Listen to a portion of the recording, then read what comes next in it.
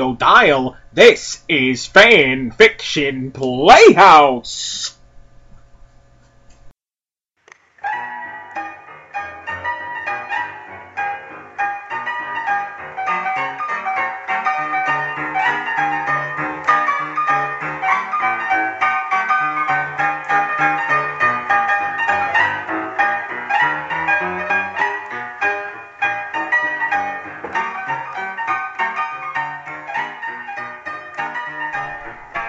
Ladies and gents, thanks for tuning in Fan Fiction Playhouse on your radio dial. I am your host, Leopold Cook. We have a classic, an old school treat just for you. I went into the archives. First, before we get started, I want to talk about all the people who have been sending in their electronic mails. I haven't got any telegraphs yet, but we have a new place where you can go to the local Western Union and send your telegraphs. And that is fanficshow@gmail.com. It's easy to remember. If you want to introduce your friends to this here program, tell them they can subscribe to Fanfiction Playhouse on the iTunes and the Stitcher, and they can listen to all those pretentious internet theater things that we had before. But they can find out all about this program at fanficshow.com. What a show we have planned at the MegaCon. I've never been to a science fiction comic book convention before, but I heard it's a real treat. And let me tell you, Sunday afternoon, 2 o'clock, it's going to be on April the 12th. I'm counting down the days, ladies and gentlemen, as if you're in the Orlando area, you can be a part of this here program. It's unbelievable. Now, on with today's episode. I happen to have gone into the vault. If you remember, I used to, back in the day, read the fan fiction. It took a lot longer between episodes than it does now because people were using telegraphs instead of the video scope to send that electronic mail. But I have an old episode I don't remember recording, but we're going to play it. It'll be a treat for me and a treat for you. Enjoy.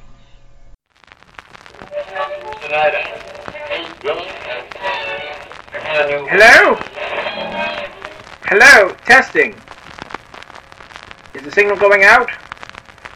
Good, yes. Hello! My name is Andrew Cook, and I am the host of Pretentious Internet Theater. For those of you who are expecting Fanfiction Playhouse, I assure you this program is actually quite similar to that one in format. Before we get started, I would like to ask my listening audience out there, if any of you know how to get a hold of Mr. Albert Einstein, I have a couple of questions for him. Nothing really important. I don't want to cause a paradox, but if any of you can get a hold of him, that would be great. Not to dissuade any more of your time, I'm going to be reading a story for your entertainment. It is called An Apple a Day by Laureate Holmes. Chapter 1, in which James Moriarty commits the most heinous crime of his existence and doesn't even know it. Rook the Shinigami experiences great loss. Draco Malfoy is filled with desire for something other than Harry Potter, and we see the fanfiction equivalent of Assassin of Odd-Duke Franz Ferdinand. Hopefully that wasn't too soon for a lot of you. James Moriarty was not having a good day. Woken up first thing in the morning by a call from one of his agents, the breakfast news consisted of the cabbie serial killer you hired is dead and Sherlock Holmes knows your name. After the subsequent half an hour of screaming, throwing things, and turning the messenger into a very nice pair of shoes, James got dressed and went for a walk. He strolled through London for a bit, passing a load of supposedly secret wizards that were on summer holidays coming out of Diagon Alley. wasn't hard to deduce their existence, even if Sherlock Holmes was still ignorant. The amount of unexplained occurrences in the world was almost zero if you factored the existence of magic and the wizarding class. Moriarty didn't bother with them much, but didn't bother with him. It was a profitable arrangement for both sides. Moriarty didn't want magic messing up his plans, and the wizarding community didn't want to have to deal with Moriarty as well as Lord Voldemort. It was as he passed Diagon Alley that he saw the apple.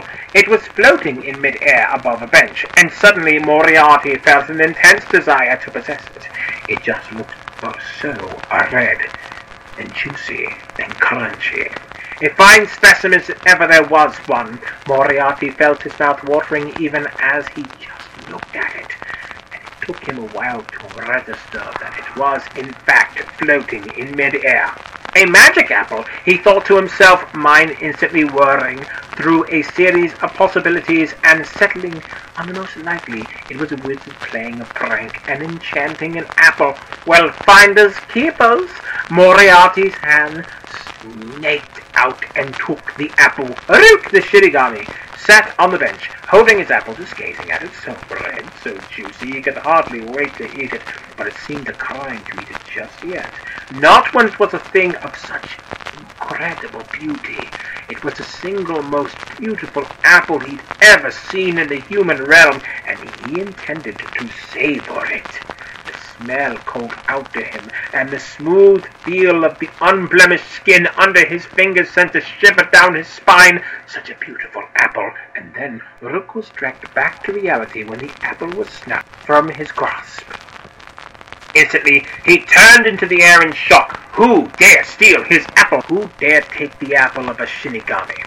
Rook saw the man walking along, looking greedily at the apple. His apple. His name was James Moriarty. Instantly, Rook's eyes narrowed. James Moriarty, the man who stole his apple. Instantly, his hands went to his death note, and was open in his hand, the pen touching the paper, when Rook realized a rather critical plot point. A Shinigami cannot shorten the lifespan of another human in order to extend that of a human, and while Rook wasn't certain, he suspected that the same was true of apples. Juicy as this apple obviously was, Rook wasn't willing to die in order to get it back. So, he'd just have to get it back himself, putting the death note back in its holder. Rook sprouted its wings and followed the human called James Moriarty, waiting for a chance to get his apple back. Draco Malfoy was enjoying his summer holidays. Having finally won the affections of the Gryffindor seeker, Harry James Potter, to come out to his father and the rest of Hogwarts with varying degrees of success, he was strutting around London in his brand new leather hot pants and corset. The drag queen behind the counter had assured him they were for men, with Harry Potter a little behind him, trying not to look embarrassed. You know, Harry, I think we should get something for you in leather. You look good. Maybe a cat suit. Oh, even one of those leather tights you see the rock stars wearing. Those, some cowboy boots. Harry grumbled a reply that sounded something like, getting out and leaving before the self-sacrifice and the catch me in the city is close. And Draco waved it away with a gay flick of his hand. Well, you rejected the fedora and waistcoat, so I'm having to pursue other fashions now, Harry darling. You're such a pain to shop for. Not yet. You're just not fabulous enough. So sexy, but so typically modest. You need to... Draco trailed off, and his head turned away from Harry, who looked confused. Draco? Hello, Draco Malfoy, I'm right here. What are you doing that's more interesting than me? But Draco didn't even hear him. He was looking at the apple.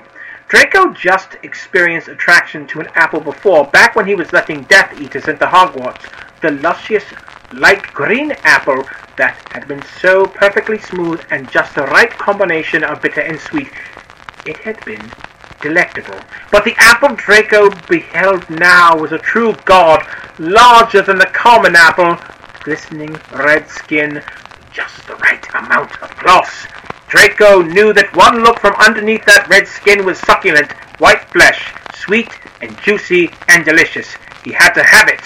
Draco wanted the apple more than he wanted anything else in the world, except for possibly that kinky leather robe that Snape had in his... No, even more than that. He desired that apple like fangirls desired Terrari. It was just one problem. Somebody else was holding the apple. He was rather short, with short black hair, a slight amount of stubble, dressed in a sharp black suit, rather good-looking for a muggle, but still, he was holding the apple. How was a muggle like him more deserving of that apple than him? I mean, he was Draco Malfoy, Slytherin's top student, wizard millionaire, boyfriend to the boy who lived, Slytherin seeker, and the resident Hogwarts god of sex. Adored by students and fangirls alike, he had more graphic online fanfics written about him than there were rules in the Bible. True. More shirtless artwork than Jesus, more adoring female fans than Justin Bieber, and arms harder than solid diamond. What did this muggle have? As it turned out, he had the apple. And this fact made Draco very sad, until he realized that he had magic. He could simply summon the apple. Drawing his wand, he wielded it with a flourish. Accio apple, he said. He could almost taste the apple already when he realized that nothing had happened. The apple was still in the hands of that muggle. This would call for some more planning, Draco thought to himself. Okay, and I guess considering that's where I guess we leave off, the end! So, it's been an interesting show. We're not quite sure what's going to be happening next. Maybe this will be all fixed next week. Anyway, I am your host of Pretentious Internet Theater, Andrew Cook. Good night, and the pleasure was all yours. Something about wooden nickels.